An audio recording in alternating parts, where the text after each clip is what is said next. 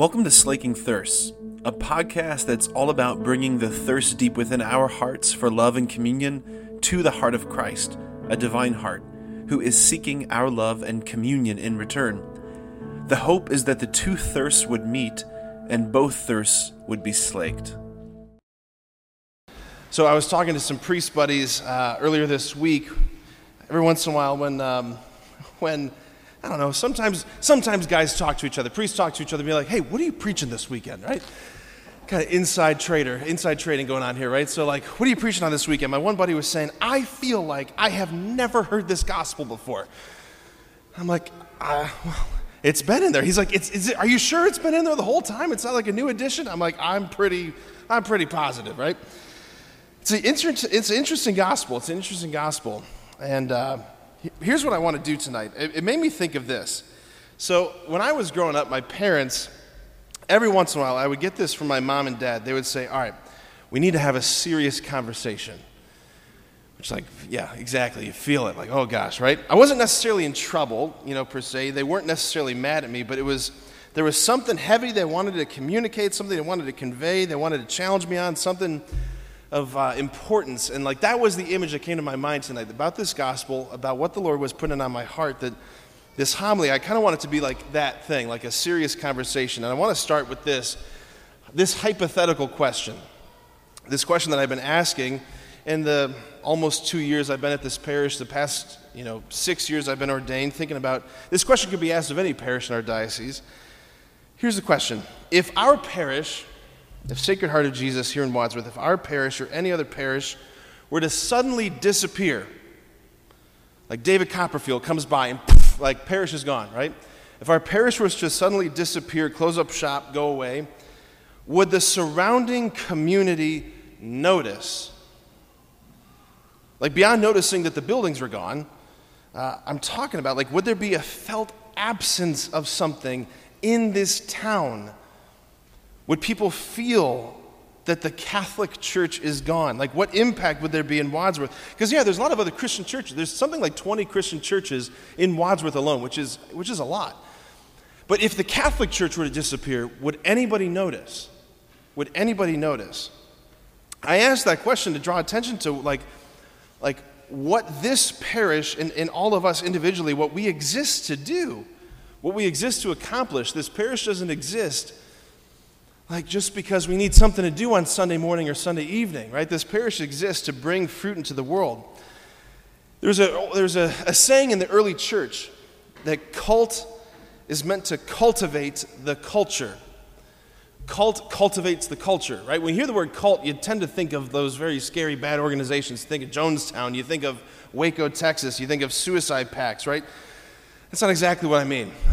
It's actually not at all what I mean. Let me be very clear. That's not at all what I mean. Anybody's going to send this to the bishop. Okay. Cult comes from the word cultus. It's from the Latin word cultus, which means worship. Right? The word cultus means worship. In other words, our worship, what we worship, how we worship, it's meant to cultivate, it's meant to grow, breathe life into the culture, the shared world of values that surrounds us. And Jesus encapsulates this reality with the gospel that we just had. Kind of a strange gospel, but in particular that ending part with the fig tree, right? This image of a barren fig tree that, like, it ought to produce fruit. That's what it exists to do. A fig tree ought to produce fruit. And the gardener comes to it expecting he has a right to see fruit coming from his tree. Right? This is the image that Jesus gives us, that this parish exists to bear fruit, to breathe life into the world around us, to breathe life into the soil of this city around us. You've heard me preach about this before, but I've got 3 goddaughters. 2 of them are the twins, right? So I got my twins who are in they're 3rd grade now this year. So I've watched a lot of Disney princess movies in my day because of them, and when Moana came out, like we were on a Moana kick for a long time, right? Come on, Moana fans? Come on now. All right, it is unbelievable. So good. All right, but there's the scene, spoiler alerts, Moana, at the end of the movie, she restores the heart of Te Fiti, who's this like lava monster, crazy woman thing, right? She restores the heart, and like Te Fiti, or Te Ka turns into Te Fiti, which is this like beautiful, like earth goddess. Okay, again, I'm not espousing paganism here, okay? So stay with me. But there's a scene where Te Fiti takes her hand and she buries her hand into this ashen, dead soil. And all of a sudden, it springs to life. It springs to life. Like that right there, that's the image of the incarnation. That's the image of Jesus entering into the soil of our humanity to bring forth life. And that's, furthermore, the image of what Jesus is calling us as a parish to be doing. To put ourselves into the earth around us to transform it. Like the mission of being a Catholic is not to go to church on Sunday so that you can be a good Catholic and then die and then go to heaven, leave the earth behind. That's not the mission. The mission is to transform the earth. We're going to pray in the Our Father. May your kingdom come, may your will be done. Where? On, like you don't even know it. On where? As it is in heaven. We're meant to bring, through our prayers, through our participation in grace, the kingdom of heaven is brought to earth. The earth is transformed. It began in the incarnation. Heaven and earth are joined together in Mary's womb. It extends through Pentecost that Jesus continues to transform the earth by the sending of his Spirit. It continues in every single Mass as little pieces of earth are brought forward to the altar in bread and wine, and then heaven comes to it. And what happens to the Eucharist at Mass will happen to all of creation at the end of time. And we are supposed to be part of this Eucharistification. Whoa, that's a word. Just made it up. I'm allowed to do that, though. We are the agents of the Eucharistification of the universe. And the part of the universe that you and I happen to occupy is Wadsworth. We are meant to Eucharistify Wadsworth, to bring heaven to earth. That's our vocation as Catholics. We're not trying to create a theocracy. We're trying to bring to bear into the world, into the culture around us, the love that we've received. What's been cultivated in us is meant to send us out into the world to cultivate the soil around us. We are meant to create a world that is more authentically human, a world that's more fraternal, a world where it's easier to be good. That's one of my favorite lines. Peter Morin, who is a friend of Dorothy Day, he said that a good society is one where it's easier to be good. That's what we're trying to create. That mission outward flows from Christ's activity as the gardener here. And he shows up in the resurrection, and what does Mary Magdalene think he is when she doesn't recognize him? She thinks he's the gardener. Jesus is the new Adam. What was Adam's job in the beginning? To cultivate the soil. Right? Jesus is the new cultivator. He's the new gardener, the new Adam. And the soil, the earth that he wants to first cultivate is the soil of your humanity. As Father Ryan preached in his parish mission this past weekend, he's interested in your heart. That's the only thing that God is interested in. Pandas are super cute, otters are super cute, giraffes are really awesome, but he's interested in your heart. That's what captivates him. That's what's enraptured him. He's interested in cultivating, breathing life into, transforming the soil of your humanity. We just have such little imagination when it comes to what it means to be human. We say this phrase all the time, I'm only human, I'm only human. You don't know what it means to be human. You want to know what it means to be human? Look at her. That's what it means to be human. To be soil that's perfectly cultivated. Soil that's perfectly receptive. Soil that's perfectly rich to receive grace. This woman who becomes the burning bush of the New Testament, right? That's what Moses sees in this first reading. He sees this bush that's on fire and he draws near to it because it's strange, because it's on fire but not consumed. That's Mary.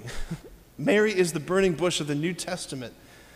Mary is what it means to be human. She's authentic. We could put it this way. Mary is authentic anthropology. She is the definition. She's the image of what it means to be human. She is the perfectly cultivated soil. We are called right here in this Mass to be cultivated.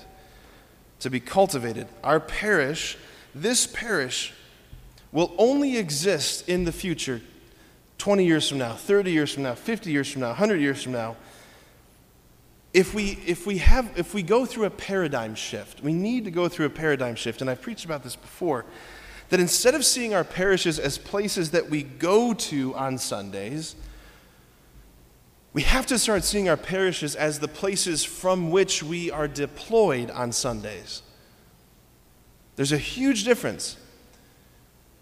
You come here not as like the end of the week and like, whew, okay, let's hit the reset button and go back into another week. We have to start thinking of our parishes not as finish lines, but as starting gates. Like the most important words that launch you into the week are go in peace, glorifying the Lord by your life. We have to see our parishes as launch pads, as places of deployment, right? Being launched into mission. The parish of the future will be a training ground, a training center for missionary discipleship. Like every pope of the last century has preached about this. This is not just a Pope Francis thing. He's not just like, we should have missionary discipleship. That's a great bumper sticker, right? No, this goes all the way back to the very beginning of the 20th century. The parish is meant to be and will be in the future, if there is going to be a parish, a place where people encounter, grow, and then go. Encounter, grow, and go. That's what it's going to be. A place where people meet him one-on-one, the living Jesus, as Father Ryan preached about, the living Jesus. Not the Jesus of ideas, the Jesus of study programs, the Jesus of Bible study. The living Jesus who looks at you, who speaks to you, who says, I want to cultivate your heart. I want to breathe life into your heart. Where we encounter that Jesus, where we grow in vulnerability and intimacy and relationship with him, and then where we go out and find the lost sheep, the prodigals who are out there, who are just eating with the pigs, eating with the slop. They just don't know where the banquet is. The problem of those folks is not the fact that they're eating, the problem is not their hunger, it's that they're eating out of dumpsters. Like we have to say, hey, do you know, let me show you where the banquet is. Let me show you where the banquet is. The only way that this parish can become that is if you and I right here and right now in this Mass, like open our hearts. Again, it has everything to do with our heart.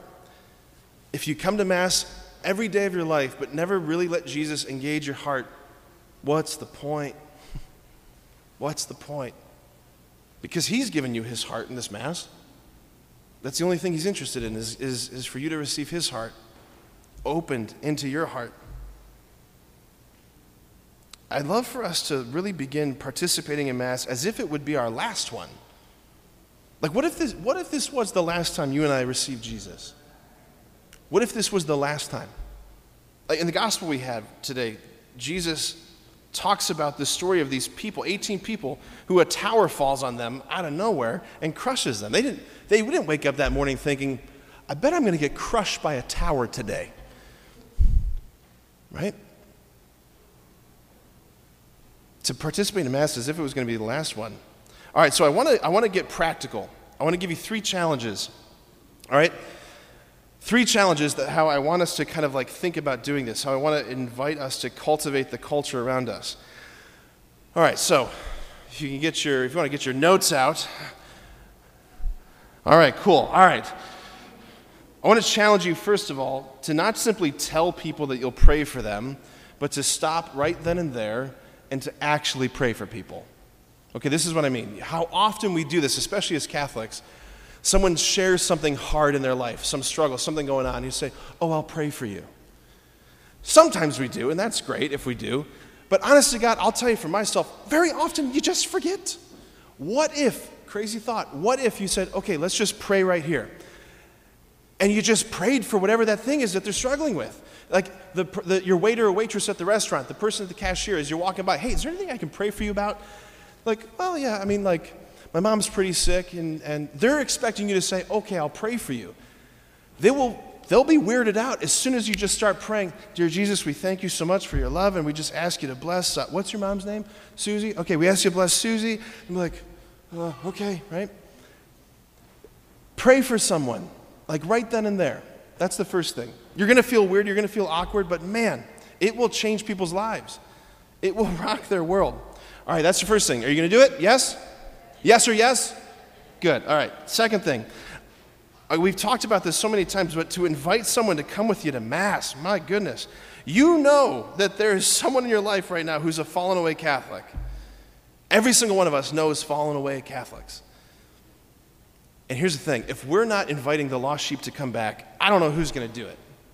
I don't know who's going to do it. Like, I live and I work here. I don't know if you know that, right? Like, my house is right there. This is also where I work. You work out there, right?